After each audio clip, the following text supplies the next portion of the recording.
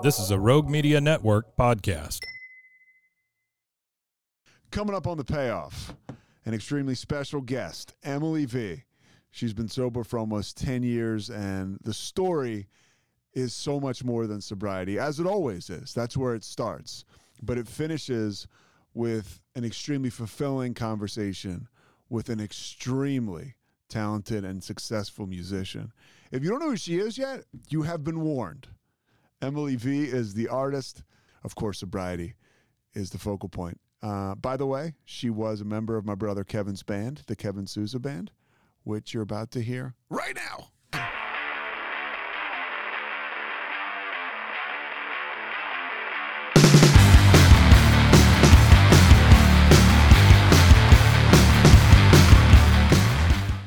Where are you right now? You're in your home studio? We're just going to start. Studio. Okay. Yeah. If you're familiar with the podcast, which I'm sure you are, we use Kevin Sousa's intro music. And that was an album that you played on. For people who don't know, I mean, I'll just get right into Emily's background. I'm sure I'll talk about it off the intro, or I did talk about it. But you and my brother, very close. You played violin in his band. Now, this today is about you, but he's a common thread that you and I have together. I mean, it's literally brought us together. Absolutely. Yeah. I just kind of like imagine him this morning. He's like so far. Well, you can say I that. cuss on Yeah. this? Yeah. Okay. He's like so fucking excited right now. He's like shaking his hair around, and he's like, I was thinking like this morning when I was like through my day and like getting ready, I'm like, he just had this, like, if I came to rehearsal and he knew I was like, you know, going through something or kind of tired or kind of in a mood or whatever, and we'd be playing, and then he'd always come over and like do a solo, you know, I'd be soloing, and he'd always come, you know, into my personal space and then he'd just like look at me and smile until I would finally look at him and smile. It was like his way of like getting me out of my Would you describe him as somewhat, I guess when you got close to him, he could be like kind of goofy and silly? Yes, definitely. Yeah. On the outside, I don't know that everybody got a chance to experience that. You know, luckily like I did, and like what you just described there is something exactly what he would do to a family member. Yeah. Yeah. All right, so we'll kind of get to him, and I'll tell you though how the last thing about him, or one of them, at least for now.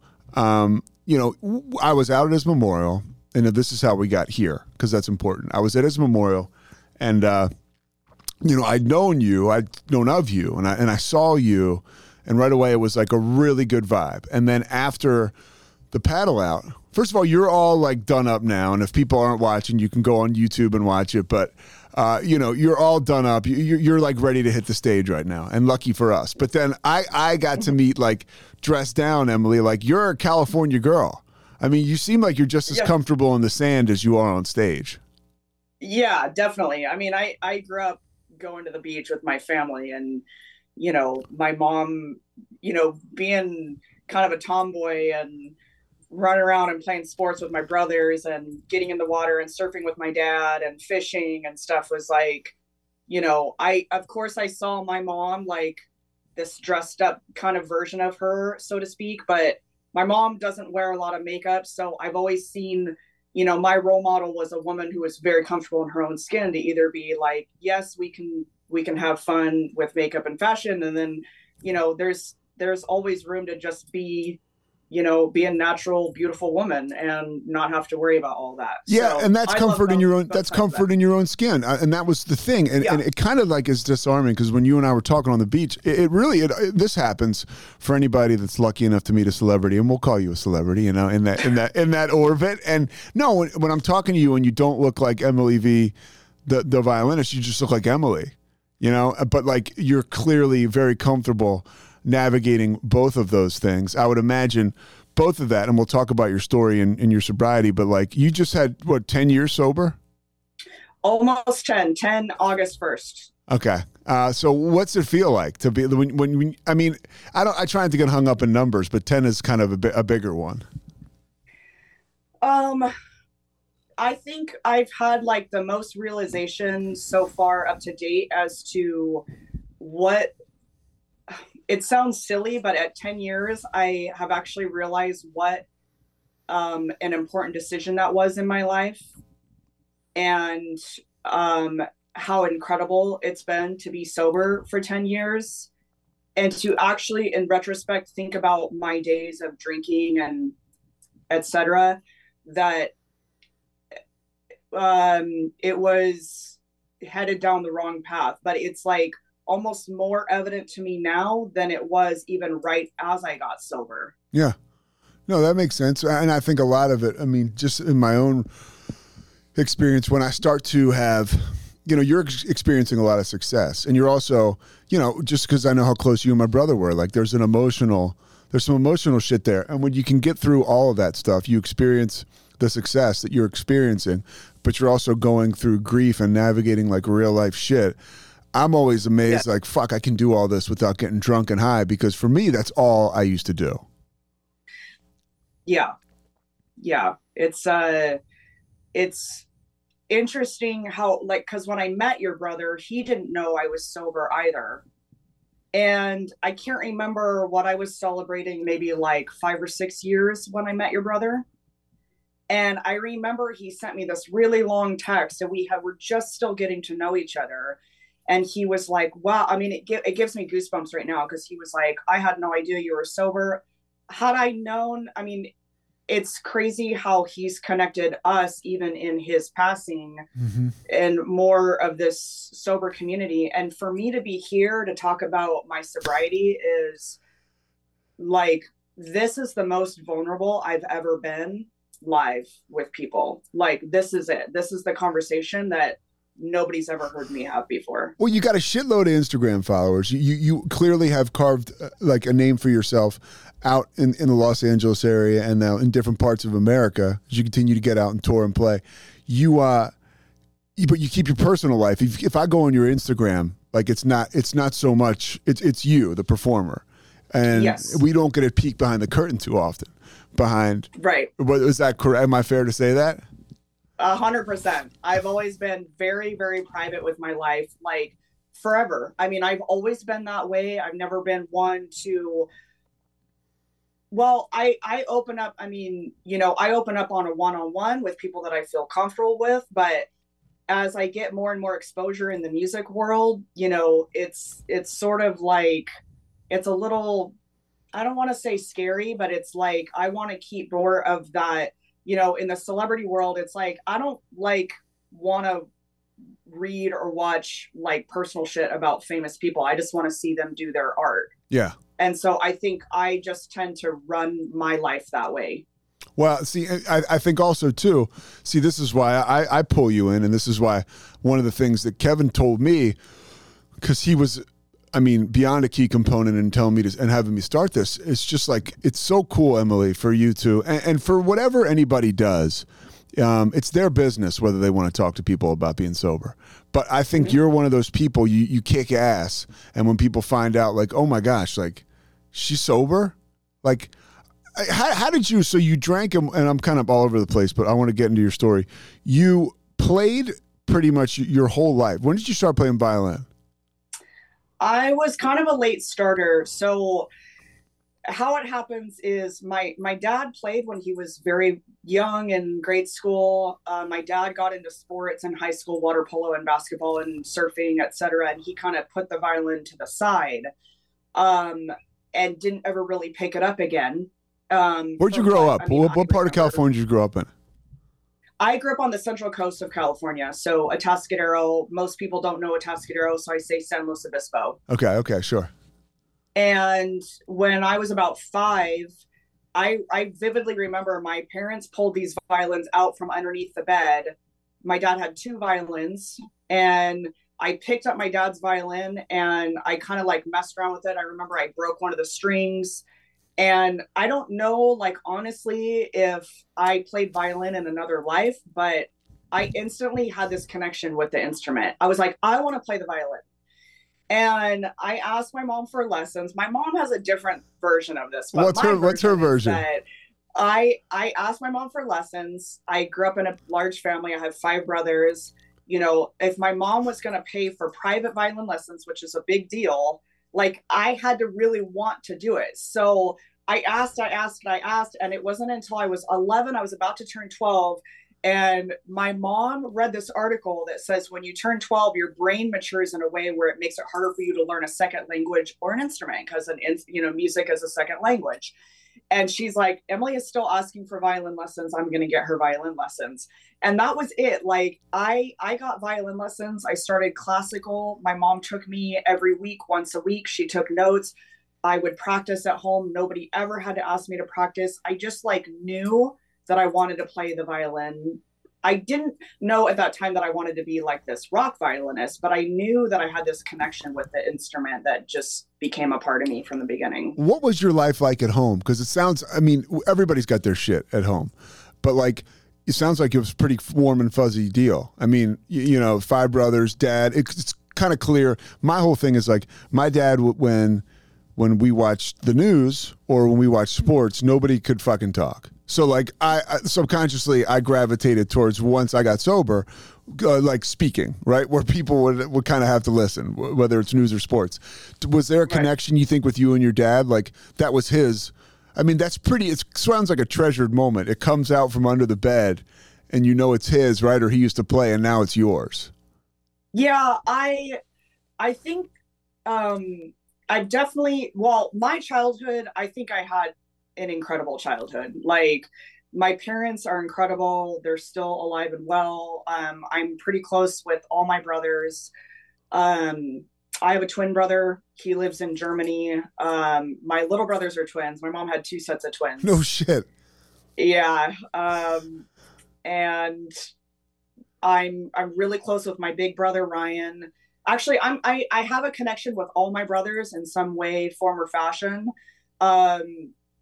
My mom's an artist. We were raised in like a very creative household, but like I didn't know that until I moved to LA, that my childhood was a little bit different than what most people have. Like my dad had a garden. We like ate a lot of food from the garden. We had home cooked meals every night. Like when my little brothers were born, like I really stepped up and I started making like family dinners for the family at like, 12 or whatever time that was. Like my mom, I was a very responsible child. Like my mom put me, I was a straight A student. My mom kind of put me in charge of things, and it, I don't know what comes first, the chicken or the egg, but that's how my childhood was. And the older I get, the more I've always been close with my mom. Being the only girl. The older I get, I think the closer I've gotten to my dad, and realizing how special my relationship with my dad was too, because I used to be the one that wanted to go get in the water and surf with my dad. Was a surfer his whole life.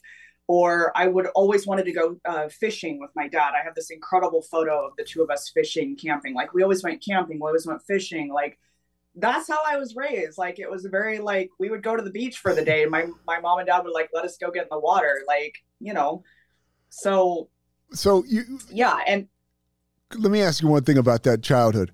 It's all right? But it's super interesting that you had 5 older brothers. Like, describe to somebody who would not know what that's like, what it is like being the only girl in a house with 6 men, five siblings. Yeah, I mean, I don't know. You're right in saying that. I don't know any better. So, and they're not older. I have 2 older. I have 1, my twin, okay, and then I have 2 younger.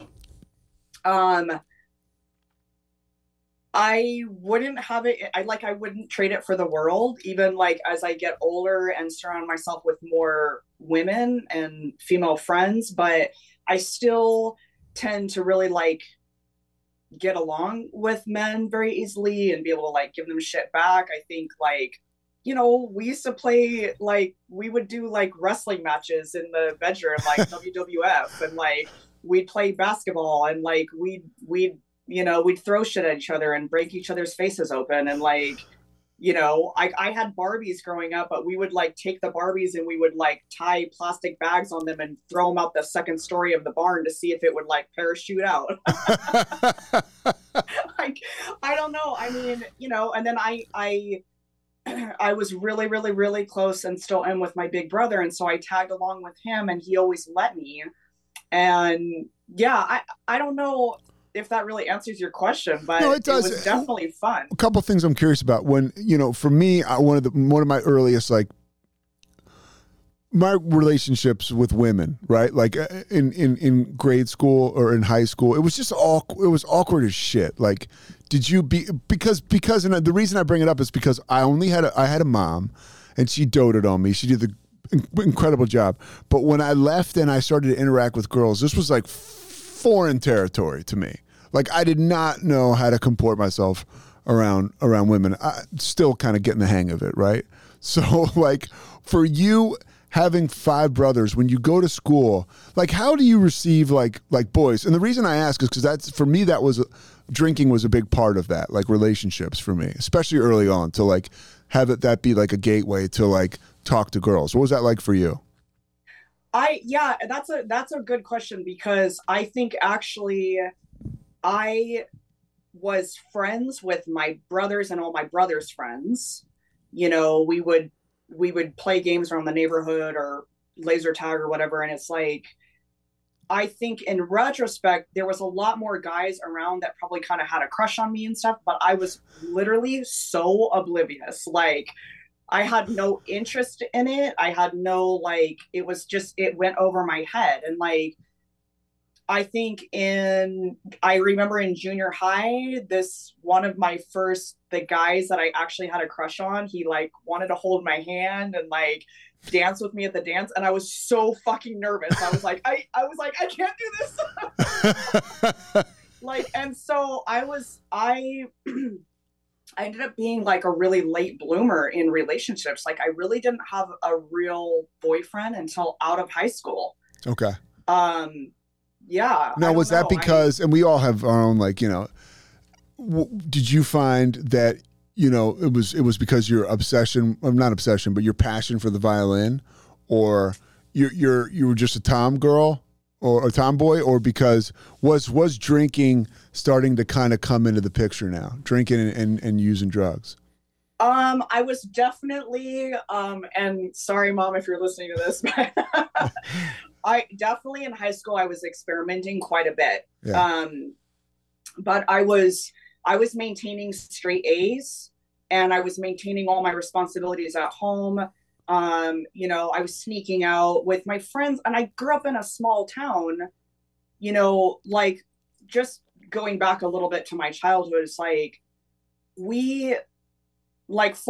this is a really good example of my childhood. Like, in this story is like, my mom hated our carpet in the house. And one day, like, my mom was like, we're ripping up the carpet in the living room. My mom was like, she wants something done, she's going to do it herself. And like, that's where I get that, is from my mom. My mom's a very strong woman, mentally and physically, but she's like, so we rip up the fucking carpet from the living room, and we've got like this, not a really great flooring underneath. And so we painted, the whole living room floor was painted a mural on the living room floor. Wow. And then like, it would get scuffed up and we would repaint it, or we would put something down on it. And then, fast forward a little bit, I finally get my own room at probably 12 or something like that. And I'm like, Mom, I want to rip my carpet up, and I painted my living room floor with like this. It was very like, I was very like hippie. It was like, were your parents hippies? Psychedelic. What's that? Were your parents hippies? It sounds like we kind of got like a nice. Yes. They were. My parents were straight up hippies. My mom tie-dyed clothes, and my dad made like leather shoes and belts. So it's a pretty cool environment to grow up in. Yeah. So that was my room, was this. I painted it. My mom painted my dresser. I got to paint one of my shelves and my chairs that I have in my backyard now. And then my grandmother got sick with Alzheimer's, and she ended up moving in and living with us. So I shared a room with my grandma. So it was then I finally got my own space, and then now my grandma's living with me, and it's like, and that was a tough one too, because I didn't understand Alzheimer's at the time, and that was really very painful things to go through. That is a haymaker if you're an adult. Yeah. Like we had, because Kevin, Mike, and I, my dad had, Alzheimer's. And so we were like, we didn't know what to do. I mean, you learn what to do and you do the best you can, but there's no recipe for handling that shit. I don't care. Yeah, I mean, there and is, like but try following kid, it. Yeah. Yeah. Like my grandma would talk to my grandpa had passed. My grandma would talk to my grandpa in her, at night, and it scared the shit out of me because I'm like, oh my God, there's a ghost in my room, like it was just like a roller coaster of things. But anyways, fast forward to what you're saying is like, I grew up in a small town. There was one high school, one junior high, one movie theater. And in high school, when I started really working, my real true first official job was working at the movie theaters. And the only things that you could really do in Atascadero was like go to the movies or go get high. Yeah. And we did both. Yeah, I was about to ask. Yeah. Both sounds kind of fun. Yeah. And and I worked at the movie theaters with my big brother, and we would have midnight showings before the public got to see, Star Wars or whatever was coming out. And we would load the ice machine with booze. We would go up on the roof and get high. We would hire a band to come in and play in the lobby. We would just fucking take over the movie theaters. And I'm like 15 doing this. You know? Yeah. So you have like an A-type personality, kind of like, I feel like if you, like you mentioned your mom, if you want something, you're going to go for it. And you're also, you don't strike me as somebody who has too much fear, at least externally. I mean, people have got to fucking watch your music and watch how you operate out there, because really you have such command and such a presence. And God bless my brother. My brother had gotten to a point in his life and his career where he was very comfortable in his own skin, very much so. I mean, of course he's a musician, and he had that hole in his soul to fill that we all have. I mean, his was primarily full by the time I think you came into his life. So you were a perfect pairing with him because you steal the fucking show when you're out there. You do. And I know you know that, and I know you've been told that. That's why I think you guys were just a cosmic pairing together. Yes. I mean, he loved seeing you get involved. And for Kevin, I think that spoke a lot to his sobriety, but you're out there and you're just completely rocking out. At what point in your life do you start to kind of move towards that? You're 15, the movie theater, we're hanging out, we're getting high. When do you think, okay, music is going to be my career? This is what I want to do. Did I skip over it? Was it early in your life, or was it? No. So I grew up riding horses, and I was a competitive horse, equestrian? What do you call that? But I did like English horseback riding, okay. Dressage and cross country jumping. And, I learned, you learn like all the parts of the horse physically. You take care of the horse, you go to these 3-day horse rallies, and I'm young. I'm like 9, 10, 11, 12. You're camping out next to your horse. You're keeping, the judges come by and they judge you on how clean your tack is, your saddle, your tack room, your horse, your whole appearance. And then you're out there like competing and riding. I mean, that's a whole different thing, but I could tell you some crazy stories. Is there anxiety connected to that? What's that? Is there anxiety connected to that? No. Okay. I was thinking there might've been, just because it sounds like so. Yeah. What's give me like let's dip our toe in the water of like a crazy story. What do you mean by that? Well, so my parents built, we live on like an acre of land or an acre and a half of land, which is, pretty good amount of space. I grew up with horses. My mom rode when she was a young adult, had the horses when I was born. I started riding one of her horses that she had purchased. And through competing and riding, which I actually can't believe my mom let me do because it's such a dangerous sport. Yes. That I was riding this horse. His name was Red, and he was not our horse, but we were kind of leasing him, so to speak. He was an Arabian horse, and Arabian horses are known for being like, I don't want to say hot tempered, but they're very competitive horses. Mm-hmm. And so my parents built an arena out front. My parents would be in the house watching me, and I would be training my horse. And then I would go to like cool down my horse. We'd walk down the street, and we lived on the street that I went to elementary school at. And it was, it's hot in the summer there, but thank God I had I knew to keep my helmet on. So I wore my helmet. I'm like, Mom, I'm going to go walk, the horse down the street. Yeah. And Red. We're walking down the street, and this horse and carriage like come trotting by us, and I'm walking my horse, and he doesn't want a horse to pass him. So he starts to get like antsy on the street, and I'm like, oh fuck, I'm like trying to like keep him back. We get to the end of the street, that horse passes us, we turn around, we're coming back, that horse and carriage comes back. Oh gosh. And it was like the horse I was on was like, oh no, nobody's gonna pass me this time. And he literally took off galloping up the street, and I had no control over him. I was pulling back on the reins, I was talking to him, I was trying to squeeze him back. And what I do know from at that point, a lot of horseback riding was, if you turn while you're running, you're not gonna be able to run very fast, right? Mm-hmm. So I turned him, and as I turned him, we were passing the elementary school, and he tripped on the curb of the parking lot. And when he tripped, I had so much momentum, I flipped over his head and I landed on the asphalt. Oh. But it was unlike a fall I've ever had before. I mean, I literally like flipped over. I remember my head hitting the asphalt like a basketball, like it just like bounced. And then I was unconscious. I pulled the bridle off of his head. He had like gotten out of the bridle, and I look up just in time to see him going over the horizon without me on him, galloping up the street. My mom's outside gardening, and she sees this horse with no emblem and no bridle. And I'm like, I don't even know to this day how I felt, because I had holes in my riding breeches on my knees. My back was completely covered in blood. Like my elbows were tore up. How old were you? I was probably 10 or 11. And so 11. Do you get right back on the horse the next time out? As soon as we got back, I got on the horse. Look at, it says a lot about, clearly I was going somewhere with that question. I figured I knew what my answer was going to be. Yeah. So you go right back up on the horse. Yeah. Yeah. And it's scary as shit. Well, it's that type of, and again, we talk about walking into fears.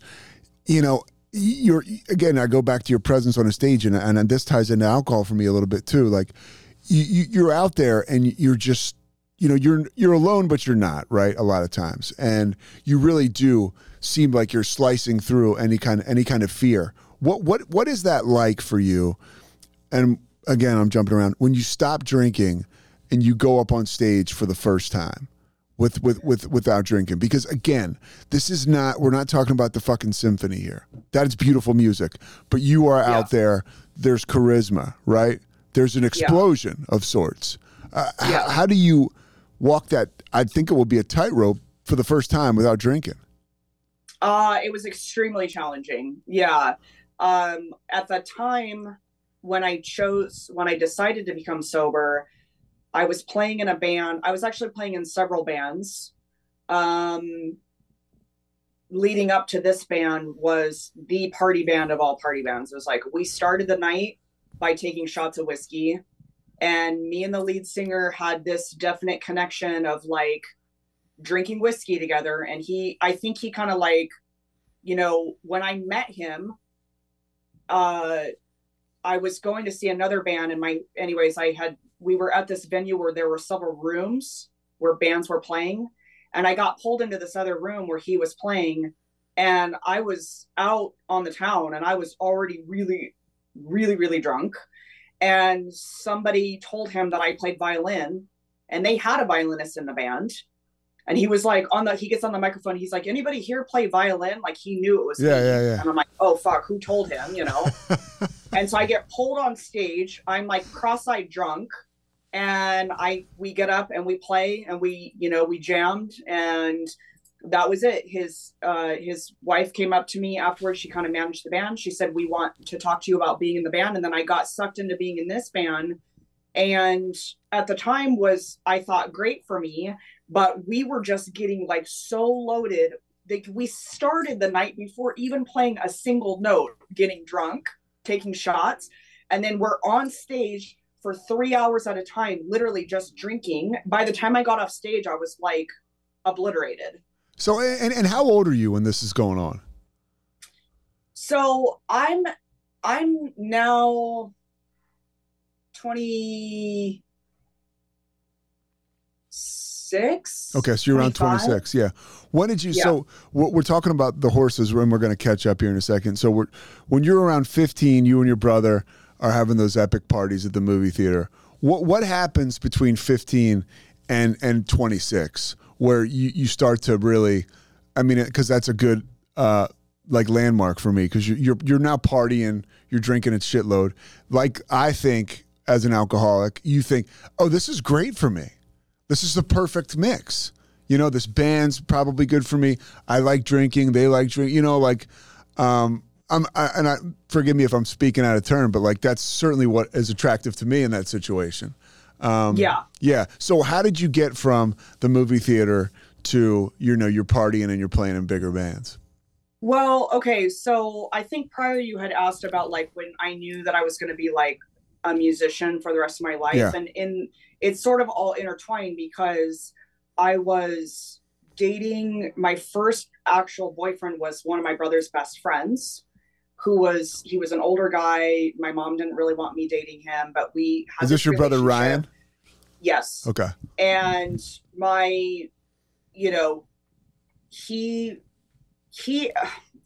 this is part of the story I guess I've never really talked about too, is he ended up being an addict. So this is a little out of order, but this whole thing's out of order. I was just thinking Kevin would be pissed at me because I'm like, oh, dude, you're all over the place. All right, so yeah. So I'm in high school. Yeah. I have a crush on this older guy. I have no concept of like addiction or that he's an addict or anything like that. I'm hanging out with my brother. My best friends and I, we're getting high, we're drinking, we're experimenting, et cetera, et cetera. It's like, in retrospect, I feel like it was very like, I don't want to say normal, but like, small town, there wasn't much to do. It was like, everybody was doing that. Everybody. My twin brother in high school, he was straight edge. He didn't touch anything, and we would go on these, my brother has traveled the world. He's lived in a lot of different countries. He's taken me to some of these places he's lived before. He's been, we've had some incredible trips together. This is your twin brother? We've had some trips. What's that? This is your twin brother or your other? My twin brother. Okay.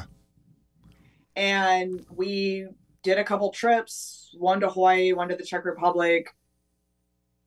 I just, my brother's like, Emily, you can't go out with us. You're shit-faced. Like, you're already so drunk. And I'm like, oh, I'm good. And then I would go out and we would drink some more. It was like, I was definitely on the fast track. He was like, dude, you can't not do this. Like, how did that hit you? How did that hit you? I was pissed. I just wanted to tell my brother to go fuck himself, because I'm like, we're in Europe. I'm having a good time. Like, just because I drank the whole bottle of champagne to myself doesn't mean like, just because you don't want to have fun, kind of things like that, and, I've got a couple of nose piercings. I got one of those piercings in the Czech Republic. And it was like, the guy didn't speak any English. We went out drinking afterwards. And the next morning I forgot that I had gotten my nose pierced. I was like, God, my nose hurts so bad. And I go in the bathroom to like wash my face. And I pulled the nose ring out of my nose. Like, just stupid shit like that, Yeah. But yeah, so I think, my brother and I started to separate at this time in high school. He was going through his own things. He was straight edge. I was going towards the party crowd. We both are top of our class, straight A, everything. Like, when I was a freshman in high school, I was like in all the advanced math and science classes. Like, I was in my second oldest brother, I was in classes with his friends, because he was a senior, I was a freshman.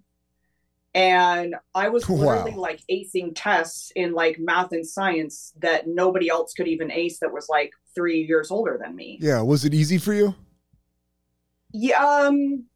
Like, did you study hard, or were you able to walk in and just ace this stuff? I think I think I was good at studying. Okay. And I think that I attribute a lot of that to playing violin. Attention to detail. Yes. Uh-huh. And memorizing music and, all the math and science, all the math that goes into like music is so mathematical to me, actually, with like the patterns and the intervals and the theory and all this stuff, which I dove really deep into when I went to study music in college. But the way I got to that point was my brother and I both graduated our junior years of high school. He went to Europe. I think that was when he went to Europe.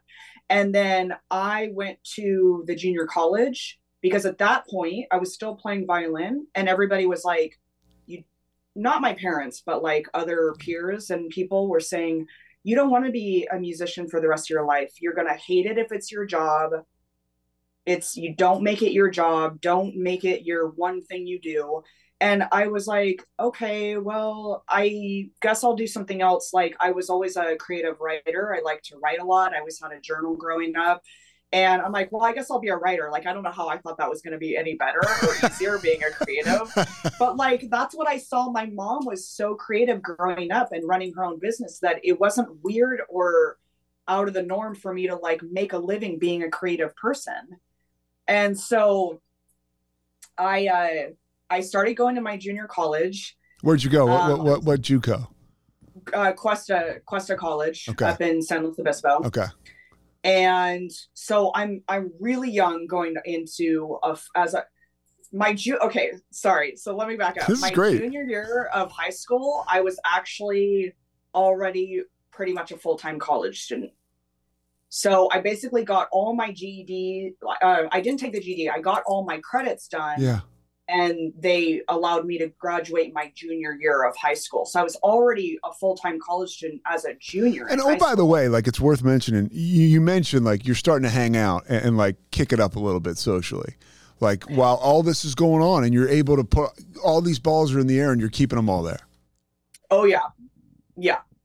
So I am going to the college and then I'm working at the movie theaters. I'm working my way through college. I'm still trying to come home and have family dinners with my mom and dad, my family, because we always try to do that growing up. I help around the house. Like I'm doing all these things, right? And it's like I go everywhere with my violin. I've got my violin with me. I sneak into the music department at the college and I sneak into the practice rooms because you weren't allowed to go in there unless you're a music major. And I'm like, whatever, so I go in there. It's like my brother was an art major. My mom was taking art classes. Like it was like the family was there. Like we'd always hang out kind of thing. And I go in there one Friday afternoon thinking like nobody's there. And I'm practicing. And I'm walking through the department. It's a ghost town. And this guy sees me, this gentleman, and he comes over and he's like, who are you? What are you doing here? And I'm like, I don't know, 16 or something. Like I'm still young to be in college. And I'm like, oh, I was just playing. Like, I'm like so scared that I'm like in trouble. Right. Yeah. And he's like, what is that? And I'm like, it's a violin. And he goes, play me something. And so I pulled out my violin and I played him this piece by Vivaldi. I'll never forget. I played it for him. He's like, don't go anywhere. And he leaves the department. He comes back with this woman and he's like, this is Amanda. And she's your new violin instructor. And you are now a music major at this college. Like the universe was like, you're going to study music. Yeah. And that's it. Like from that point forward, that was it. I enrolled in all my music history classes, my music theory, my piano classes, everything. And I loved it. I started playing like jazz violin. I was playing classical. I started teaching. My teacher, Amanda, had me come help teach these young kids. I was a very natural instructor. So I've taught since I was like 16, 17. I've always had like violin students along my career path. And I love teaching. I love teaching kids. But yeah, and so I auditioned for a scholarship at Long Beach State. I wanted to move down to Southern California. I got the scholarship. I moved down and I was a music major. So you went to Long Beach State? What's up? You went to Long Beach State? Yeah. Oh, awesome. Okay. Yeah. And so that, I'm like, okay, I'm going to be a music major at a university. Everybody's going to be so creative. Cause I know at this point, like, I want to be an alternative violinist. Like, Yeah. I like classical. I love playing in an orchestra. What kind of music were you listening to right around now? Like, outside of the classical stuff, what are you inspired by? Like, what do you want to play on the violin? Like, well, I mean, I grew up listening to a lot of classic rock. mm-hmm. My dad had an LP collection. We always had music on. Led Zeppelin, the Beatles, Beach Boys, but we also listened to like Miles Davis, the Beatles. I had Beatles posters all over my walls growing up as a child. You had a nice upbringing. In my house, my father was crushing my brother's guitar if he played it too long. You had it great. Yeah, it sounds like a fucking party over there. I'm very lucky. Like, my parents still to this day are so supportive of me. I mean, it's that's awesome. I'm so lucky. Yeah. And then my big brother that I was very close to really introduced me to, like, Nirvana, Alice in Chains, Mad Season, some of my favorite bands to this day, Alice in Chains, Mad Season, all that kind of like Chris Cornell type classic, that kind of rock, that grunge rock. My other brother was really into like Iron Maiden, Metallica, Oingo Boingo, like random weird shit like that. Like, I don't know. I mean, we just got like I have so many different influences in my life. Yeah. So so you're at college, you're at Long Beach State. What happens with the social life? Like, how does this, cause now you're not quite accomplished, but you're clearly like a strong violinist. Like, what starts to happen to your life? Like, outside of the studio? I was not a strong violinist at that point. I was really still trying to fit in with the classical Emily, world. you got a scholarship. But yeah. Let's not minimize it. I mean, I know. When I think about my peers, okay, so this is nothing against like my upbringing or anything, but when I went to Long Beach State, I was playing on a $50 violin that I bought when I was like 16 or somewhere around there. My peers were playing on violins that were thousands and thousands of dollars. And like, I'd never really played in an orchestra before. I played a little bit. I didn't know orchestra etiquette. I was getting called out by the conductor. He was like yelling at me in the middle of like all these people. Like, I'm like a rule follower. I'm like a good student. I'm like a good girl. Like, there's this part of me that's like this very, very good girl. I'm like very good at getting good grades. I'm like really good at people pleasing and making sure people really like me. And then there's this other side of me, like, we'd practice at the practice rooms until 3:00 in the morning, and we'd be doing a lot of things at the school and things I probably can't mention here, but getting high and like, getting drunk, and we were having crazy, crazy parties. That was when the drinking was starting to get out of control. Yeah. Okay. And this was when you're at Long Beach. Any consequences, like, for you? Where you were like, shit. I got really lucky. Okay. I mean, other than like puking in my own car and shit like that. Yeah. Like, no, I think I've had like some sort of a guardian angel around me for a long time, because thank God I didn't have anything really that bad happen to me. And go ahead. Sorry. Yeah, we partied pretty hard. Yeah. And so those were the times when I was like, I was blacking out and people were like, oh my God, you did this or you did that. And I'm like, I did what? Like, yeah. That was when that really started happening a lot. Any alcoholism in your family that you knew of, that you were kind of like, because when I started, that stuff started to happen to me, it had been presented to me that my dad had a problem. Or that my dad was the greatest too. I always am worried like I'm shitting on him. My dad was the fucking best. I need to say that. Like, he was always there for me. He loved the shit out of me, and he did a great job providing for us. But he was an alcoholic. I mean, like, and it was in his blood. So when I started to kind of go left, I was like, oh shit, this is that. You never had any of that?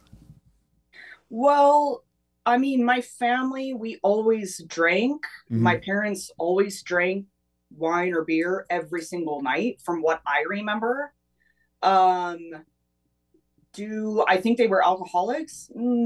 I don't know. Yeah, I mean that's not. Yeah, and I'm not asking you that question. That's just. Was there anybody like? So you didn't really know what was going on like at that age. But backing up to my first boyfriend, when I moved to Long Beach State, yeah, my brother was his roommate, and this was my first encounter with, growing up in a small town. Like, I didn't experience a lot of like things you experience growing up in a big city. Mm-hmm. So I move here. I've got a roommate. Of course, I want my boyfriend to come visit me. I can't get him to like come visit me unless he gets in the car with my brother. Which was cool with me because I love to hang out with my big brother too. Yeah. So like they'd come down, and then little by little, I started getting these like weird messages from him at like weird hours of the morning. Like I'd be up early for class. He'd be messaging me. And then he finally had a talk with me. He finally sat me down one of the times we were there, and he was a pill popper, and he was like addicted to all these pills. And I was like, I had no clue. Yeah. And it was really like jarring for me, like coming from that was a big deal for me at the time. I was like, what? And then eventually we broke up, and, he's alive and well now. Yeah. And I don't know if he's sober, but I know that he's really cleaned up his act. But that was like my first experience with like somebody having a problem. Oh, and that age too. The fact that he sat you down and told you that is pretty fucking stand up. I mean, like that's just, I can't, I wasn't there yet. So, discussing my addiction or issues with anybody else, because I didn't want anybody else to be able to infringe on my ability to do that shit. Right. Right. So you're in college and you break up with this guy. That is a pretty interesting moment, right? You're like, holy shit. Like, I don't know if my head's up my ass or if I'm getting drunk too much or whatever, but how did I miss this? Yeah. Yeah. Yeah. And I didn't break up with him because of that though. Yeah. Like we stayed together for a while. It was more like, it was long distance. I was young. I was in college, it was like, I was faithful, but I had a lot of guy friends, and that was hard for him to handle. And eventually I broke it off with him. And then I kind of moved into this other relationship with my college boyfriend. And how long did that last? What's that? How long were you with this guy, the college guy? Gosh, we were together for maybe a year. Okay. Now that was a long time in college. Yeah. Especially when you're like fucking Doogie Howser, like you were probably there for a half hour. You're just like, you're getting right through there. What was it like? Were you ending up with partners that drank a lot, like drank as much as you did? That's what happened to me. Yeah, actually we were definitely partying. He was diving more into like coke and stuff. Mm-hmm. The people I was hanging out were everybody I hung out with. Every single person I hung out with was a like hard partier. Yeah, for sure. Do you attribute that to the music scene? Do you attribute that to the music scene and the musicians you were hanging out with, or is that just what was happening in college? That too. I mean, there's a definite like culture around musicians and mm-hmm. like getting fucked up. I mean, that's like, I think that's getting better now with how many sober musicians I know, but for sure. I mean, think about all the stories you hear about people that have OD'd, the 27 Club. It's like all these guys and women have fallen into this trap. You're a musician. It's almost like you're expected to be that personality. So is that kind of what happened with you? I mean, it sounds like you're having a good time. You like this a lot, and it's part of the culture. Like, did you just totally embrace this and dive into it? Oh yeah. 1000%. I was like, let's go. When did you make the transition from, somebody who's sitting down playing in an orchestra to somebody that is now up on stage playing with bands and just fucking bringing it? So to back up again, yeah. I was playing in a band when I was like 15 with my crush, who was my first boyfriend. And it was like a church thing because he was part of the church. It was like a church band. And I was playing my dad's violin. And we were leaving rehearsal, and I had put my violin in the case, and I picked up my case, but I hadn't zipped the case all the way up. And the case like opened up, and the violin fell on its face, fell on the ground. This is my dad's violin, and it broke the neck off the body. And I was like panicked, because growing up, my dad was like kind of the hard ass, so to speak. Like I don't view him that way now, but he was like, you know, he was raising 6 kids. He was working really hard. He was working at the power plant, like, you know. Sure. He had a lot of things. And I was like, my dad is going to kill me. He's going to chop my head off. Like, I was so scared to tell him. And I remember I told my dad, and he was like so cool about it. He came home. He knew I wanted to try to play electric violin. He came home with a bridge with a Barkus Berry pickup, which is like the super cheap like little pickup. It had like a little 1/8 inch, 1/4 inch like input, and we mailed my violin off actually down to LA to a very famous luthier, and he repaired the violin. Well, he found my dad had dropped that violin when he was a child. No. And it had a windshield crack in the back. So this guy repaired the windshield crack, and then he repaired the neck, and then he installed this bridge pickup. So I got it back, and I'm like, now I got this crappy amp in my room from my big brother, and I got a wah pedal from my first boyfriend, and I'm like, I couldn't plug the, I needed a 1/4 inch, like a guitar cable input to this. So I cut off the H-in, I soldered on a 1/4 inch, I duct taped that to the violin, and I like plug it in, and I'm like fucking Jimi Hendrix, like in my violin, like in my room. I'm like, my poor parents were like so cool holy about shit it. Yeah, your dad's like, what do we do? Yeah. But that was like the moment that like I knew I wanted to do alternative stuff. I remember my dad having me listen to the band It's a Beautiful Day. I don't know if you're familiar with them, but they're kind of a band from the 60s, maybe the early 70s, but they have a violin in their band, and they're like this psychedelic rock band, and the violin was like one of the lead instruments. And I remember hearing that, and I was like, oh my God, I want to do that. Like, I've got their record is sitting right next to me, actually. And so when I went to Long Beach State, I thought, okay, I'm going to meet all these people that are going to be super open, because throughout this whole time, I have people, again, not my mom and dad, but all other people are like, you can't play rock on the violin. You can't play anything other than, all these purists were like, no, you can't do that. And I am like, why not? So I get to Long Beach State thinking I'm going to meet all these like very open-minded people. And I just met a bunch more purist people, like in the classical world at the university level. They're like, you must play classical music, and you must fit in this box. And I'm like this round, I'm like not fitting in. And so at that point, I'm like, I'm teaching myself. I taught myself guitar at this point. I taught myself mandolin. Wow. I'm playing a little bit of jazz. I'm like transcribing Miles Davis solos. I'm learning like Irish music. I've always had this like love for like Irish music on the fiddle. Like, I think it's so beautiful. I'm like learning some of that. I'm learning like blues licks on the violin. And then I'm like at school practicing classical music. And then like the instructors would be like, okay, play me something. And I'd play, and then I'd end it on like a blues lick. Like, how would they respond to that? Were they like, whoa?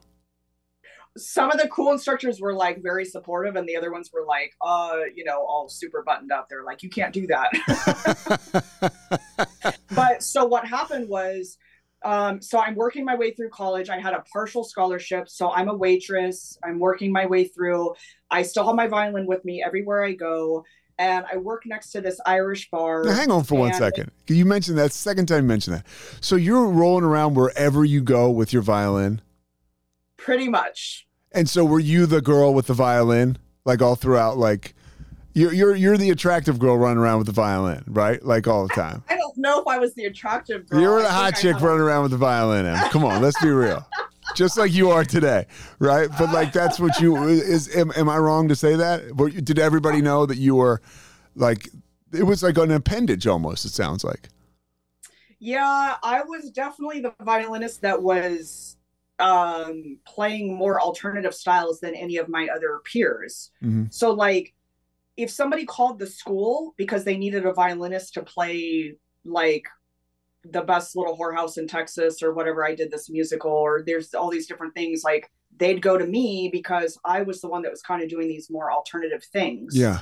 Um, I don't know if everybody knew that I always had my violin with me. I think I just, yeah, I never really thought about that, but I guess so. Well, I don't know. Yeah, it's just kind of like, I love it though, because it's kind of, it's you can tell this thing was so, you were so close to this thing.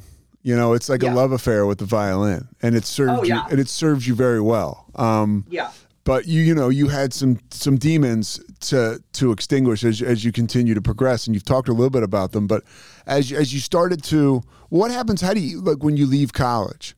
How do you move into being somebody who performs now all the time, as opposed to a student? Okay, so as I was at Long Beach State, I was a waitress. They had, at the bar next door, they had music like 6 nights a week. So in college, I would go to the bar next door, and the irony of the whole thing is I didn't even, at those times when I would go to see music play in that little blip of time, I didn't go there to drink. I went there to meet the musicians and play, because I wasn't getting this outlet from Long Beach State that I thought I was going to get. I changed my major from classical violin performance major, which is that's a tough road to go down. I changed to theory and composition. I was writing music at the school. I was learning theory, all this like very nerdy stuff that I still to this day like love. Yeah. And I'm still not feeling like I'm getting the outlet that I need. And so I'm going to this bar and I'm seeing people play. I'm meeting the musicians. I can talk to people, especially the guys that are playing. I have no problem. They find out I play violin. They find out I have my violin. I'm sitting in with these guys, and I'm literally playing music at this bar like 5 or 6 nights a week, not getting paid. I'm just sitting in. I'm sucking in public, which is one of my instructors always used to say, like, you have to suck in public. Yes. Like, you have to go out there and just try and just keep going. And that has never like left my brain. And that's like how I met my first guitarist. We became a band. And then from there, I met another guitarist. We started another band. And then I met another guy. We started another. So it just snowballed into, now I'm going through college. I'm starting to play music out. And then I meet my daughter's father in college. He wasn't at the college with me, but I meet him.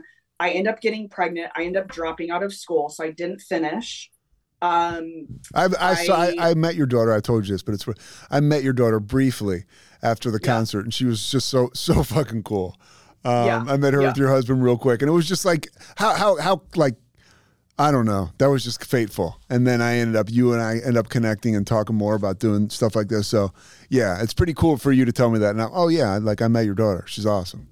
Yeah. So that was a big turning point for me. I was in an extremely tumultuous relationship with her father. Mm. It was not a healthy one. Was there drinking and drugs involved with that? Yes. Okay. Yeah. And then I end up getting pregnant. We ended up trying to make things work.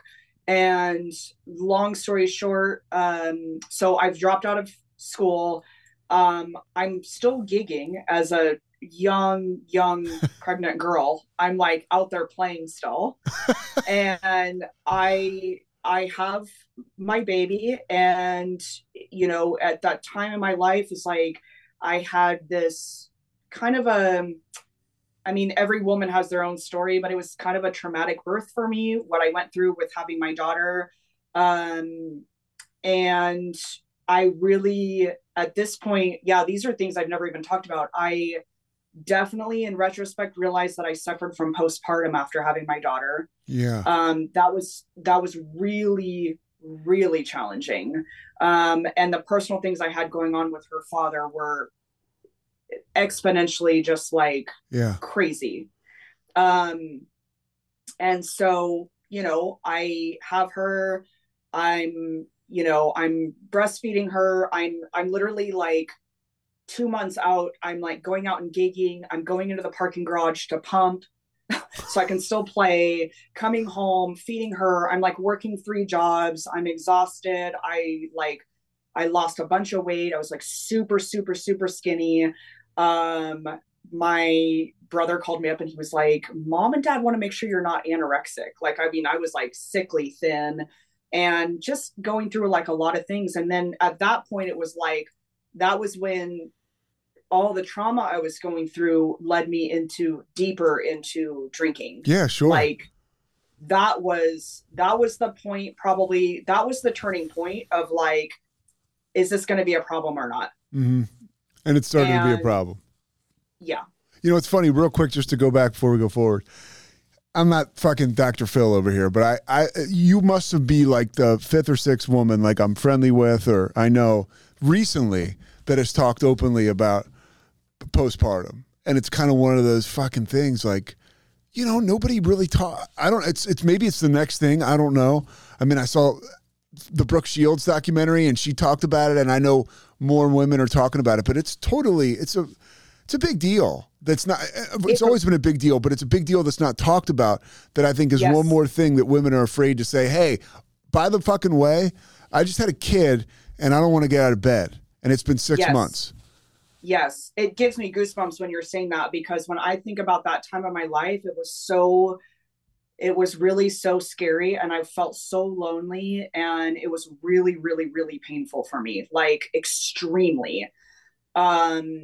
I split ways with her father, and then that was another like moment of like, okay, now I'm a single mom, and I'm gigging, and then I have my daughter part-time, and I'm going out and just like going hard, you know.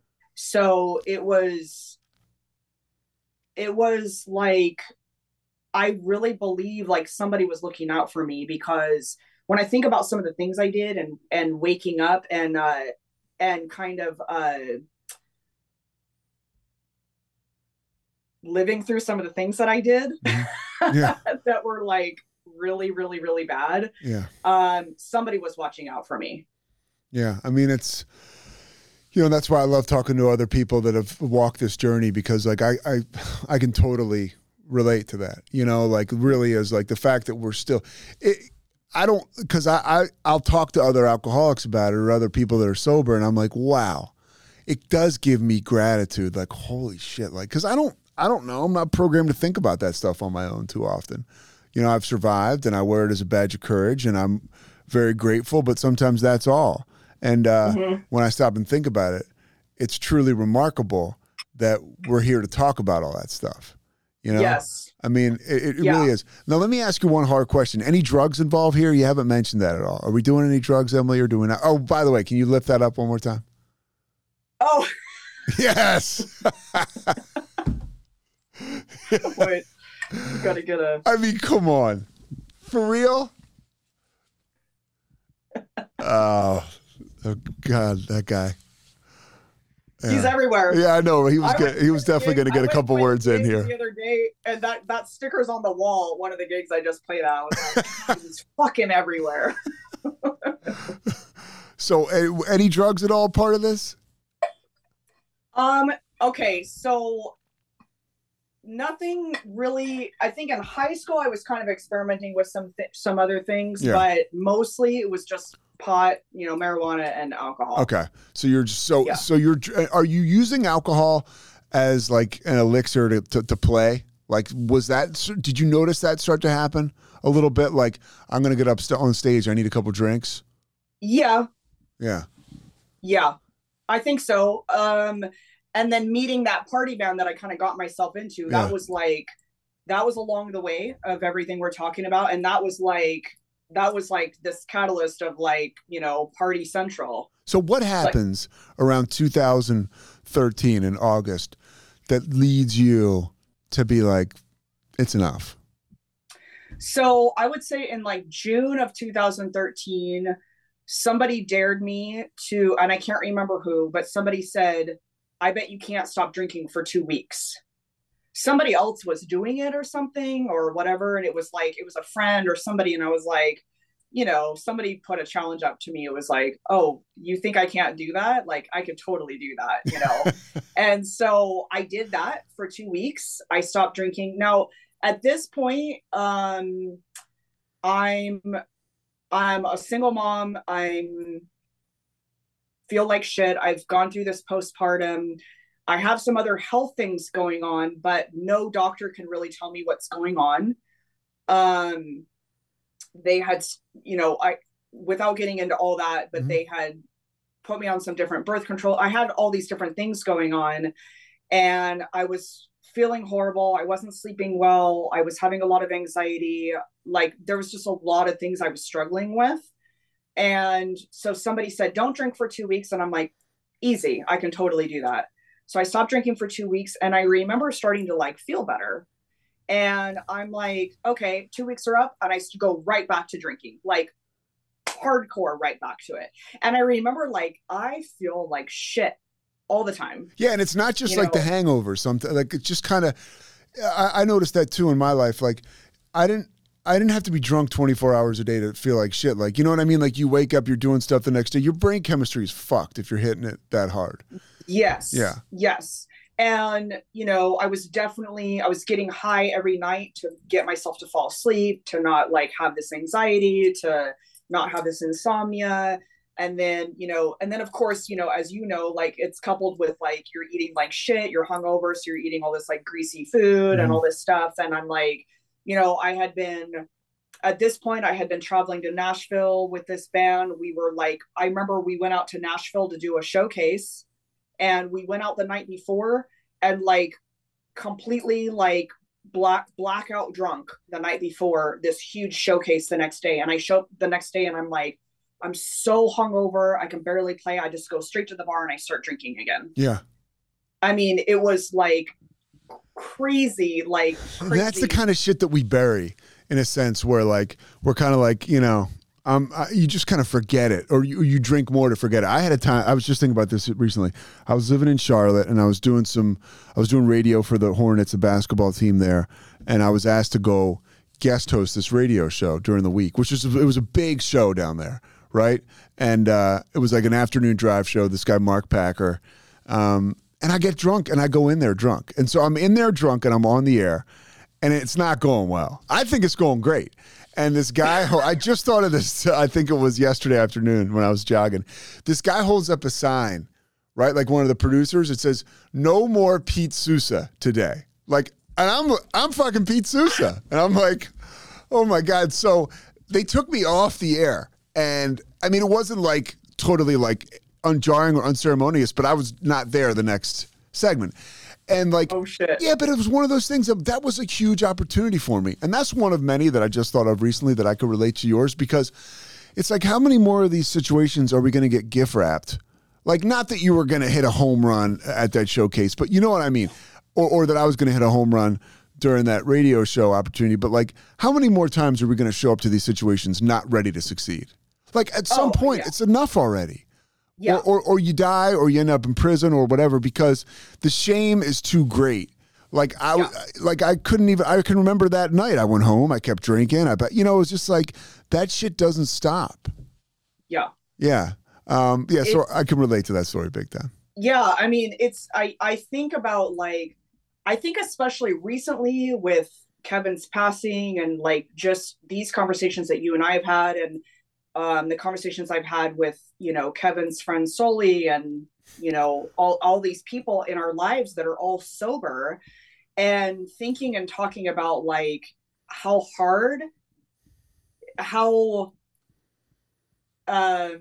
like remembering some of the things that I did when I was drunk, or not remembering, you know, what I did. But it's like the sort of feeling like the shame in it, like, because that's, a lot of people in my life now don't know me as that person. They didn't know me then. And even like my mom and dad didn't know me that way. So I remember there was a long time where like I'd come home and my mom would be like, "Do you want a glass of wine?" Like, she'd ask me for years after I was sober. "No, Mom, I don't drink." You know, and, you know, even when I did get sober with that one party band, it was like, he didn't support my sobriety, not one single bit. And how did you do that? How hard was that? Like, you're sober in this party band, and you know, whether the guy's telling you you're a wimp because you don't drink, or whether he's just not supportive. Oh yeah, he was like, "You're a quitter." Like, he was giving me some major shit, and I don't know. So I'm like, I'm sorry, we're jumping all over, but it's like, so like, I get dared for the 2 weeks. I do it. I go right back to drinking. I'm not feeling good. I'm having these health struggles. I'm having all this stuff going on in my life, and I'm like, you know what? I don't know what it was, but it was like, I'm going to stop drinking. I'm going to stop drinking. I'm going to stop smoking. I'm going to stop all these things. I'm going to stop on August 1st of 2013. I actually stopped a few days before because I felt so horrible. And I remember telling my band leader that I wasn't drinking. He's giving me a lot of shit. So I went to the bartender, and we played every weekend at this place, Don the Beachcomber. If you're listening to this and you're local, you know exactly what I'm talking about. It's like the party central of all party centrals. And I go up to the bartender, Sean, and I'm like, hey, when people are buying shots for the drink, just water down some Coke for me, because I need it to look like I'm drinking, so everybody could basically, I was like doing this like people pleasing, like, I'm making everybody uncomfortable because I'm not drinking, so I need to like pretend like I'm drinking still. Yeah. I would get done playing, and I would literally have 10, 15, 20 cocktails and drinks and beers next to my amp. I wouldn't even touch. I just give them away. Here, I don't know. At that point, I was like, I was feeling so horrible in my health too, that I needed something to make me feel better. Now, let me ask you a question. Since you've gotten, and this is a total, like, it's going to be hard to answer, ballpark, how many times a week do you think you've played since you've gotten sober? Like, average, like live, like, think about that. On average, 3 times a week. So is that almost, so for you, I mean, again, I got an agenda here, so give me a second. Like, I would imagine, because I saw that a little bit with Kevin, like, that has got to be so therapeutic to be up there, to be sober, to be playing. That is, because, you know, you and I have talked about this, like, you don't go to a ton of meetings. You go to meetings when you get your chip. You know, and it's clear, like, you are connected. Yeah. I've actually never been to a meeting. You've never been to a meeting. Okay. So you get it. But so you've never been to a meeting, but didn't you say you get your chip, or was that you? That was not you. Okay. Okay. So you've never been to a meeting. She gave me the hand raise, by the way, for that one. So you've never been to a meeting. So, and I've talked about this too. And Kevin and I talked openly about this. Like, dude, there are many ways to get sober. Like, we are not here to be like, if you're sober, and I love that, like, you and Kevin connected on that level, because he could have cared less. You know what I mean? Like, it doesn't matter. You're sober. But were those experiences playing cathartic for you? Looking back, early in sobriety, I got to imagine that's such a release to go on stage and to play sober. Oh my God. Like, you can't even believe, I mean, music is, it sounds so cliche, but music is my drug. Yeah. Like, music has saved my life over and over again. Like, I mean that from the deepest part of my core. Like, music has gotten me through so much. Like, it's unbelievable. Like, I could be having a bad day or having things going on or whatever it is that I'm going through, and I go play music, 100% of the time I feel better. It's such a spiritual experience for me, and I feel so connected to some whatever higher source there is out there. It's like, I feel like I like leave this earth and I just go to like another place. It's like being high, I guess. Yeah. I mean, it does for you what alcohol and drugs did for you in a way. I mean, that's what you're saying. And that's what I feel like about meetings and AA. And that's what I feel about too, like about my job. Like there are times when, you know, I'll get done like calling a game, and, I've stepped back before and been like, I can't believe it. Like, I need somebody to come. Like, I got to take a shower. It just feels incredible. You know, I mean, it's just like, and for me too, it's something like, wow, I can't believe that I'm able to do this stuff sober, you know? So you're doing all this sober, and now your career starts to really come together. Like, you're no longer, you know, somebody that's playing in party bands that's trying to kind of get there. You're getting there. Did you notice that yourself? Like, did that put wind in your sails? Like, wow, did you get better? Yes, I think so. I mean, it's like one of those things. It's like you think you're so good, Yeah. and then you kind of realize that you're not as good as you thought you were because you were so inebriated. Yeah. And I was playing at the time. I was playing with that party band. I was playing in another band that was also a different form of a party band, and we were also getting really fucked up in that band. And it just like I just started peeling off from these people, and I started also some of the people that I played with were some of the people, these older men that I was playing with, were actually becoming sober because of me. They were inspired by what I was doing. Yeah. And I was like, you're inspired by me. Like, you inspire me with your music. And then, I became fast friends with some of these guys and they became sober. And then it was like, it just was this like ripple effect of like, the people I started coming across and playing with were more and more sober people. Like, I would say the majority of people I play with now and that I come across, almost all of them are sober or not at all like really party people. And that's such a cool thing. And it's not by design. These are people who are experiencing the same success that you are playing music. And you just the story about you and my brother, like, you didn't know he was sober, or maybe you did. He definitely didn't know you were sober. I had no idea. Yeah, and you and I talked about this offline. This is like last week or the week before that. Like, like all the people and musicians you find yourself around that are sober, and it's not like, again, it's the last fucking club I wanted to join. You know what I mean? I joined it, and it's the best thing that ever happened to me. Like, and I think people are feeling the same way. I mean, because the idea of getting sober. And I tell guys that come to meetings this, I'm like, dude, this is not like a tunnel to more meetings. It's a bridge to life. Like, you get going with sobriety, man. You're going to be able to do shit you never thought you could do before, or do things that you were doing before better. And every time that's the case, and it doesn't seem like, I'm not here to tell you like what your bottom was like. I guess it was pretty bad. You kind of understated it for me before. I mean, that's pretty, you definitely needed to stop.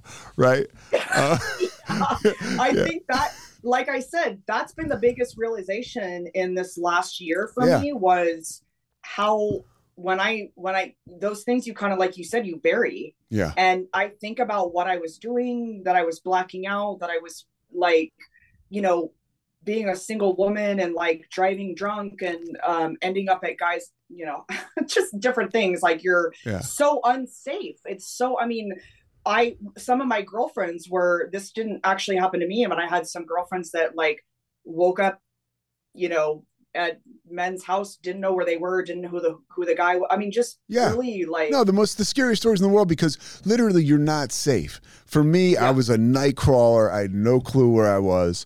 You know what I mean? Like, you're just putting yourself in the most unstable situations with some of the most unsavory people. And I was unstable and unsavory. So like, I was I was there, I was there, I was the leader of the pack for me. It is amazing that we made it out. Yeah. I mean, and then, playing in these party bands, it was like, I had guys would, latch on to me or, kind of become obsessive with me. I had like a few people that kind of like stalked me, and it was like, they're like leaving notes on my car, leaving gifts on my car, or putting notes in the tip. Like, I have. How do you handle that, Emily? I usually just ignore it. Even to this day, like, I still have that happen, but it's just different for me because I'm so much more confident in myself, and like, that, I mean, that's kind of a whole nother thing talking about that, but it's like, I've just had some of those moments where I was like, this is probably not a very safe, I don't know what this guy's real motive is. I mean, so I need to be better. I need to be better for my daughter. I need to be able to wake up clear-headed. I can't get killed. Yeah. I don't want to get arrested. I don't want to kill somebody else. Like, it was like, I think, that time of becoming sober and choosing to become sober. And one of the reasons I haven't talked about this a lot is because I didn't go to AA. I'm so strong-willed, and I felt like it wasn't, yes, it was a challenge, but it wasn't like what I've heard people go through. Yeah. And so for that, I've always been a little bit like reserved in talking about it, because I don't want anybody else to feel like, I don't know, like, oh, she just decided to stop drinking. Yes. it wasn't until recently, truly, to be completely honest, that I really struggled with my sobriety through losing Kevin and having these really, I mean, that has been so painful, as you know. It's like, that's the first time that I'm like, okay, this is real. I'll tell you something. This is, I haven't told I told maybe a couple people this, but this shows like how vulnerable we can be. So Friday night I was at friends of mine, best people in the world, right? And it's just me and them and their kids in Austin. And we're hanging out, and you know, I'm banged up, right? Everything with Kevin, just like some personal stuff, just like feeling crummy, you know. And it's late at night, and they're drinking wine and they're having fun, and I'm having a blast. Like I'm really like a part of the situation, but I'm fucking in pain. And I walked by this bottle of red wine, and I was like, that is, and I looked at that and I thought, well, that's an escape. Like truly, right now, like. I have these pangs of pain, you know, because of what's happened. And I just like I looked at it certainly longer than I have in a long fucking time. And hey, I tell people this, I told myself this, and I've talked to other alcoholics about it. And I know you talked to Sully for a little bit. Like, this is like, that's as normal as it's normal. It's just normal to feel that way. The key for me is to talk to people like you about it, to talk to my close friends about it. Like, I got to tell at least one or two people. Like, you know what I mean? Because I start to carry that shit around. The next time I'm like, fuck it, you know? Yep. Yeah. So, I mean, like, I'm going through it too. Like, I appreciate you sharing that with me about, like, you know, about the vulnerability, because it's very real. And it's like, you know, life happens, you know? Yeah. Yeah. So it's like very, you know, it's a delicate thing, sobriety, even though you feel like you've got it in a headlock and you're doing great. Like, you just need to like, I think it's great that like, I'm able to talk to you about this stuff and to be revealing, you know, and to be real. Yes. So you mentioned that. What was it like? I'm going to be selfish here. What was it like playing, the memorial concert for Kevin? Cause you were just literally on fire. And it was like, I get to see Zeal, I get to see Nate, you know, I don't know Nick that well, but he was, you know, Kevin Sousa, my brother's band, by the way, the key to the band, and this is when I knew that he had really evolved as a person, because he told me this, and I think I saw him on one of those like morning shows in LA talking about when you guys were playing at the Pier in Hermosa. He was like, look, my band, basically he was like, I just surround myself with awesome artists. And the problem with that, or not the problem, it's a gift, is like, they will break off and do different shit. And I'm never going to stand in their way of going off and doing different stuff. And it was pretty cool because you guys, I don't know anything about the business, but you guys seem to all come back together. You know what I mean? Like, people will break off and then you come back, and, you know, like, you will go away, Nick will go away, and you come back. It was just like so fucking awesome, you know? But so you're playing in that memorial. Go ahead. You were going to say something. Well, that's because of your brother, though. I mean, that's because of the way he treated us. Like, you know, I joined the band. We got to know each other. Like I said before, the band kind of, you know, morphed into this, like, the Kevin Sousa band. And it was like, everybody in the South Bay knows us, knows who we are. I mean, I get stopped, like, you know, like you said, I'm like the other version of Emily, like, no makeup. I'm walking on the beach or running on the beach, and people are like, hey, you're the violinist from the Kevin Sousa band. And I'm like, yeah, that's me, you know? And he treated us, and I know he treated me so much like family. And it like still makes me emotional, but he treated us like a family.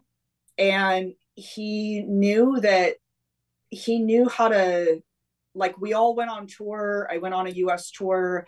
He still kept us coming back because of the music, the way he treated us. You know, he always made sure I was taken care of financially. Like, I mean, just everything. And he always called me the sister that he never wanted. You know, giving each other shit, like total, like, brother, sister. And then, he always said, I was like, he goes, Emily, you're like a fucking racehorse. Like, you're in the, you know, what's it called when they got you in the, like, the holding stable stall, or whatever? The stall. Yeah. Yeah. The stall. And like, you're like, you want to just go, because we would play these gigs this is before the album was written. We would play these gigs and he'd want to start out with all this like slow, sappy shit. I'm like, let's go. I'm like, I don't want to play all these long notes. I want to fucking rip hairs off my bow and like just like go to town. And he knew that. He'd always be like, whoa, not yet. Slow down, Emily. Like, you're like a racehorse. But so then that, you know, the album came out, and that's when, you know, he wrote a lot of it around letting me really shine on the violin. And when it came to the memorial, it was like, when I knew we were going to play for the memorial, I was like, I didn't want to do it. I was like, I knew that I would, and I knew that I needed to, and I knew that I would regret it if I didn't. But when I initially found out, I was like, I don't want to do this. And leading up to it was really a hard time for me, because it was so fresh. Kevin had just passed away. Like, I was really going through it like hardcore. Like, this has been the most painful loss of a person I have ever experienced in my life. Truly, I can 100% say that. And now we're like, you know, Shag's sending me the set list, and I'm like, I can't even look at the set list. I can't even listen to it. I don't even want to know. It's too bad. If you want me to learn a part, we're going to learn it at rehearsal. I was like, I'm not doing, I couldn't even listen to, what was the song? Love to Lose? I can't. No, because okay. We didn't play any of the original music for the memorial, but it was oh fuck, I wish I could remember the name of it, but it was the one with Elton John. Anyways, I can't think of it, but I started to listen to that the day of the rehearsal. So the days leading up to the memorial, Benny and the like, Jets. I've never cried so much in my life. I was a wreck. I was like, I can't do this. This is going to be really hard.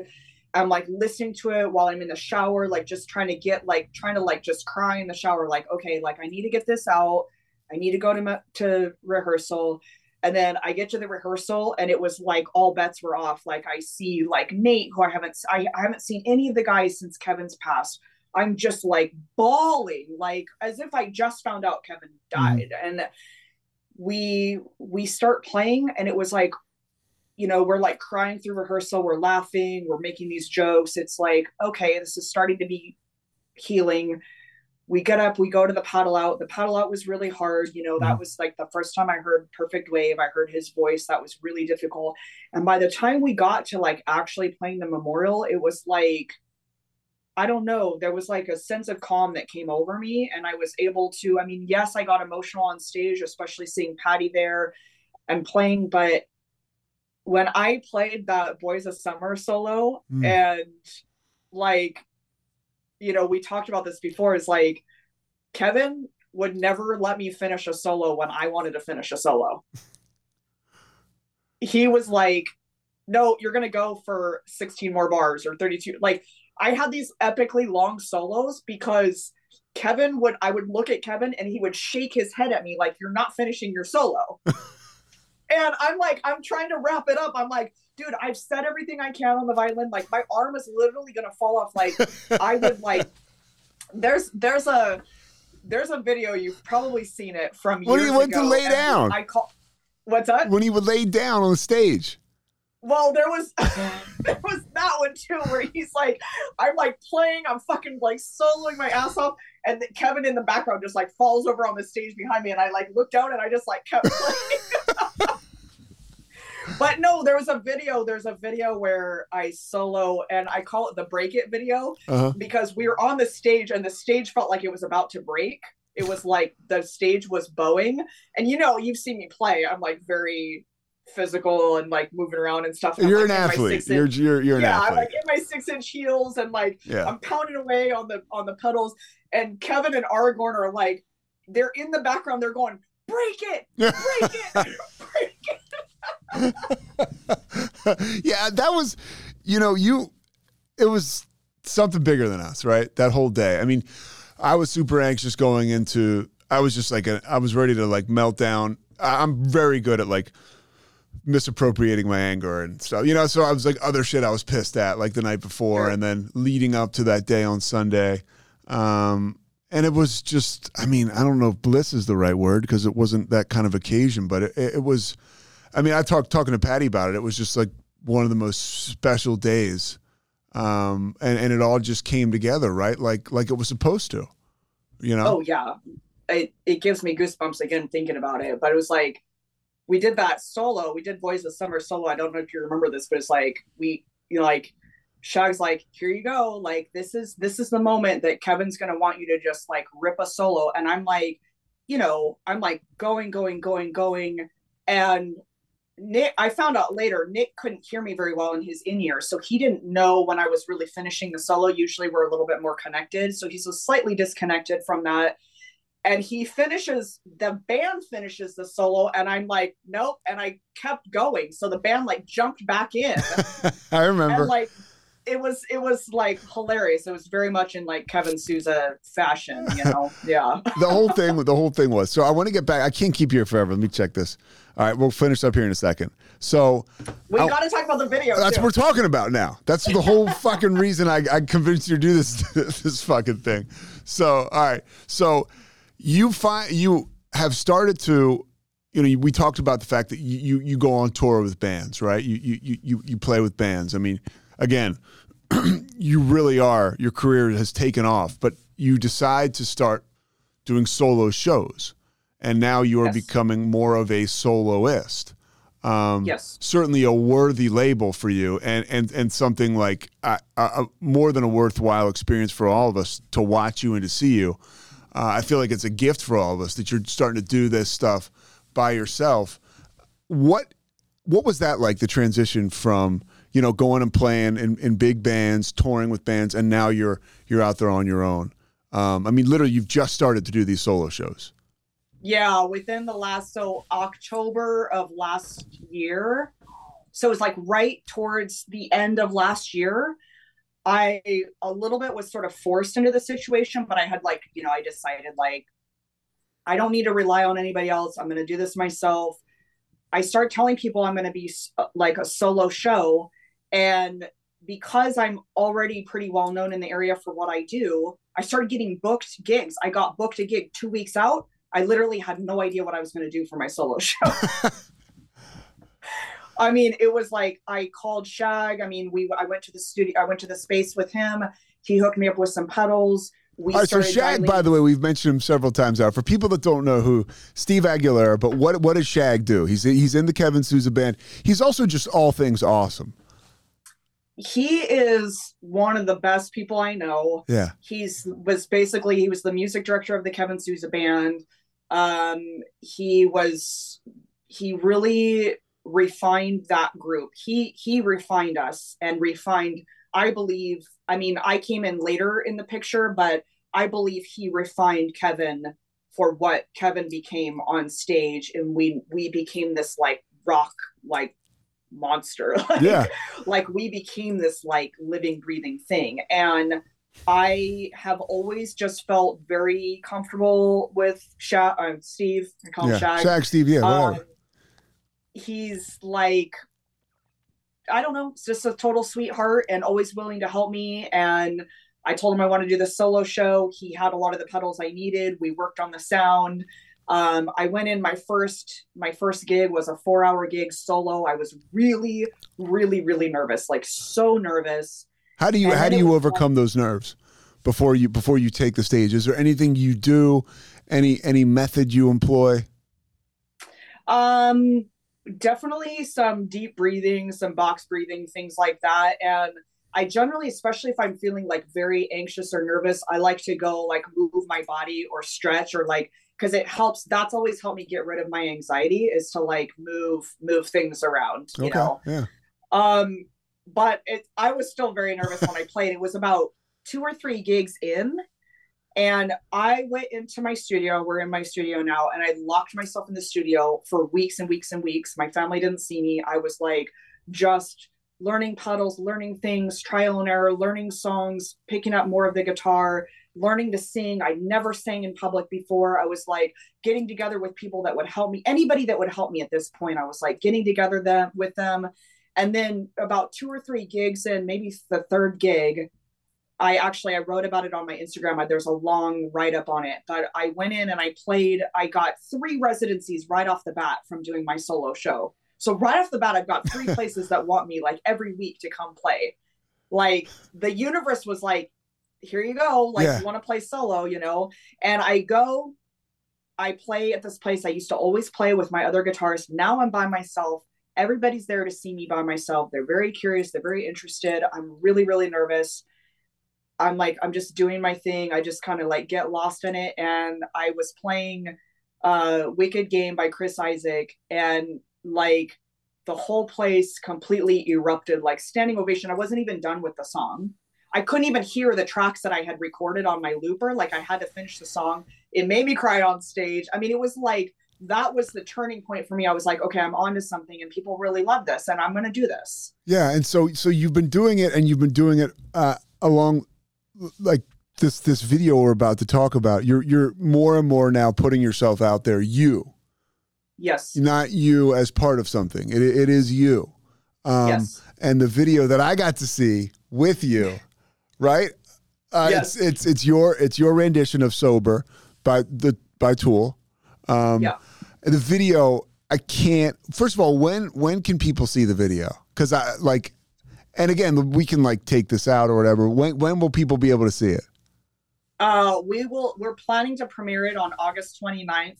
Okay. At the Hermosa Music Company that Kevin started. Okay. August 29th. It's a Tuesday. I'm about to announce it on social media. I've seen that shit. I told you, I feel so privileged. So I got to watch it with Emily. Yeah. And we FaceTimed, and it's unbelievable. Can I read the write-up? Sure. Is that okay with you? Yeah. All right. Here we go. All right. So this is the write-up about the video. All right.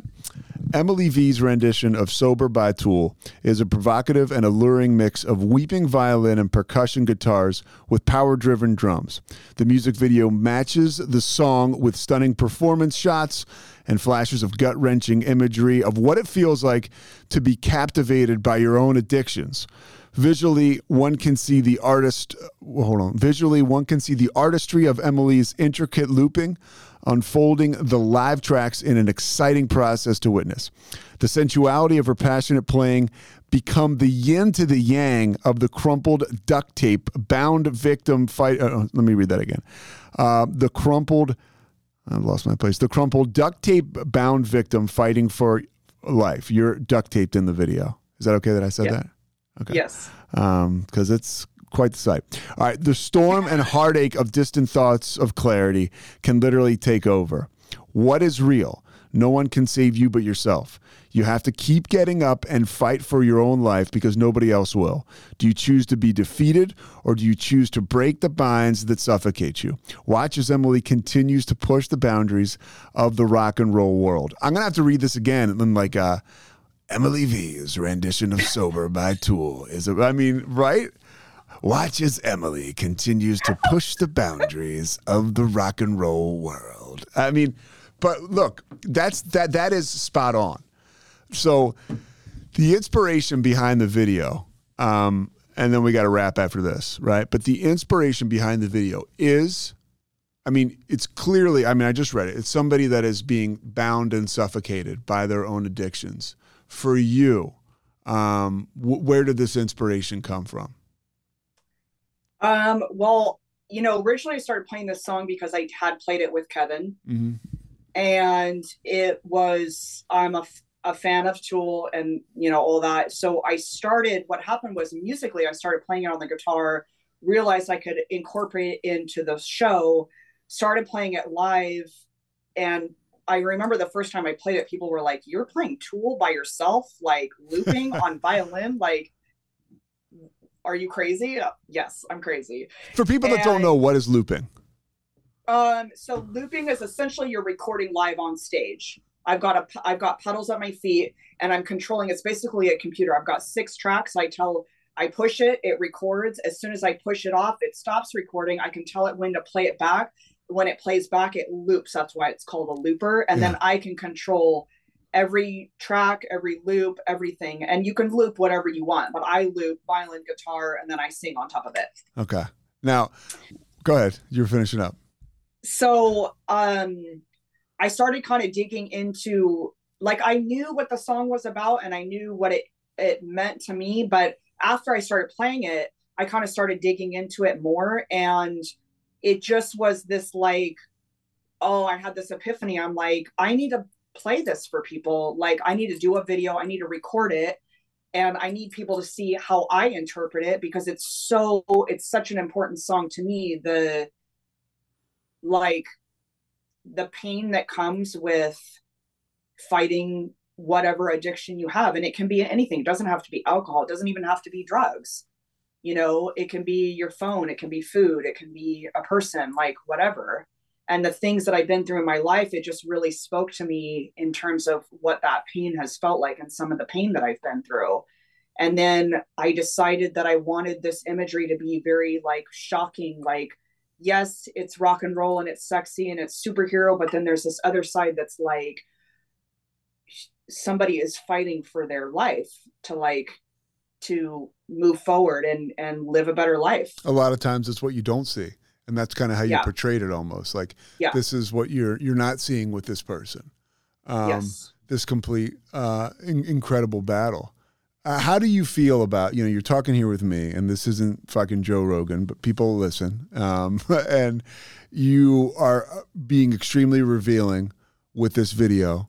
How does it feel like you to take these leaps? I mean, again, we talked about it, your career like a rocket ship right now, but you're also starting to open yourself up to people. It's so scary. It's really scary, but not to keep bringing it back to your brother, but like he was very encouraging to me in this solo show before he passed. And now when he passed, it was this moment of like that happened so sudden for me. I was like, if I don't do what I feel like I need to do in this world, like you could wake up dead tomorrow. Like who cares what people think? I mean, everybody has an opinion about what you do. And when you're in the limelight and you're a performer and you're a woman and all these things, everybody's got something to say about how you look, how you dress, your makeup, how you play, about my wah pedal, everything. And I don't care what anybody thinks. So if you like it, I hope it speaks to you. I hope it's healing for you. I hope it's a positive thing. If you don't like it, I don't care. How do you get to that place that you're talking to me about right now? That my brother operated from, that sometimes I cannot actually operate from if I'm doing the work I need to do, but how does somebody that's listening to this and is looking up to you, or even if they don't know you now, they're listening to this and they totally admire you, and they're drawn towards you. How does somebody find that comfort in their own skin? Oh man. And all you can do is base it on your experience. I'm not asking for opinions, but if you can draw on something. I think being vulnerable, allowing yourself to be vulnerable, in public, in front of people, like what I said, my professor used to say, you've got to suck in public. That was probably the beginning of that thought process for me, which is like, now we're in this age of like social media and everybody can see what you're doing and hear you and all these things. And it's a blessing, but it's also like, I think it can be really hard on people's mental health, and you can't let that get to you. And I think if you can just get yourself out there in front of real people, and I mean, that's not really an answer. I don't know. It is an answer. I lived it myself. When I started, after I got sober, I got into broadcasting, and then I got into TV news, what I do now. And I love what I do now. I love TV news. I love calling games. And I was horrible at my job in TV news when I started. I'm dyslexic. I could hardly read the fucking teleprompter. I was nervous, and I fucking sucked. And I'm telling you, when I was at Chick-fil-A, like now people will come up and be like, oh my gosh, like I see you on the morning show. I like you on the morning show. When I was in Chick-fil-A, people would be like, that's the fucking guy on the news. He's awful. But I had to go, but literally, and that was after I gotten sober. When I was sober, part of my story is I worked at a fucking KFC living in a halfway house. Like I failed in front of people, and I'll fail in front of people again. But like the thickness of skin has really developed. Like I've calcified in certain parts of my life. Certain parts of my life I haven't. But in that respect, I have. And it's pretty fucking cool to get there Yes. and to go out there and to do your job and be like, okay, like this is cool. Just like not to be wrapped up in nerves after you had been for so long. Yeah, You know? I think it's like the more time that I'm sober, I've said this every year, it's like the more powerful and creative I feel as a woman coming into my own. Like I feel every year I'm doing more of what I really want to be doing. It's like I have been doing what I want to do, but this, Kevin's death and everything has really like fast forward me into like the time is now. If you didn't do it yesterday, you can't worry about it. You can't worry about the future. All you can do, it's like that write-up. It's like you're going to be the one to save yourself. You're going to be the one to get yourself up off the floor. It's up to you. Mm-hmm. There is not, you can ask for help, of course. And I am totally advocating, like, ask for help, talk to people. Like, it's not like you need to isolate yourself, but all I'm saying is like, you have to make the decision, whether it's in your career or whatever it is that's happening. It's like, you're the one that has to do it. People can give you advice and people can tell you what they did or how they see it.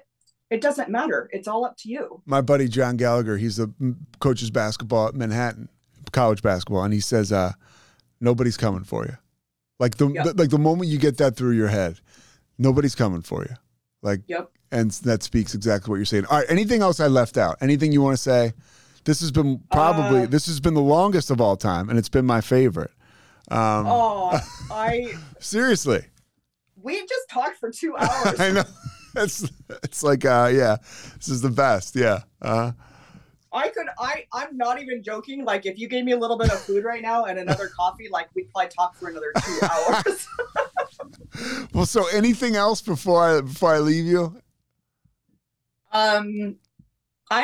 I think that's pretty much it. I'm like super excited to show this video. I'm really excited for the premiere. I'm really excited for what is happening with music. And I'm so honored that you had me here. And I don't know, I'm really, really happy that we got connected through, this heartache, but I think there's a lot of things happening now that are meant to be and special. And I love that. Emily V, thank you so much. All right.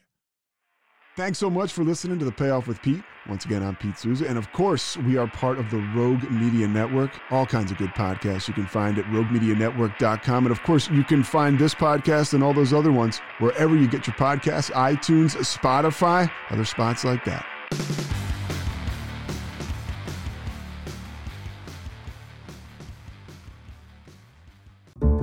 This has been a Rogue Media Network production.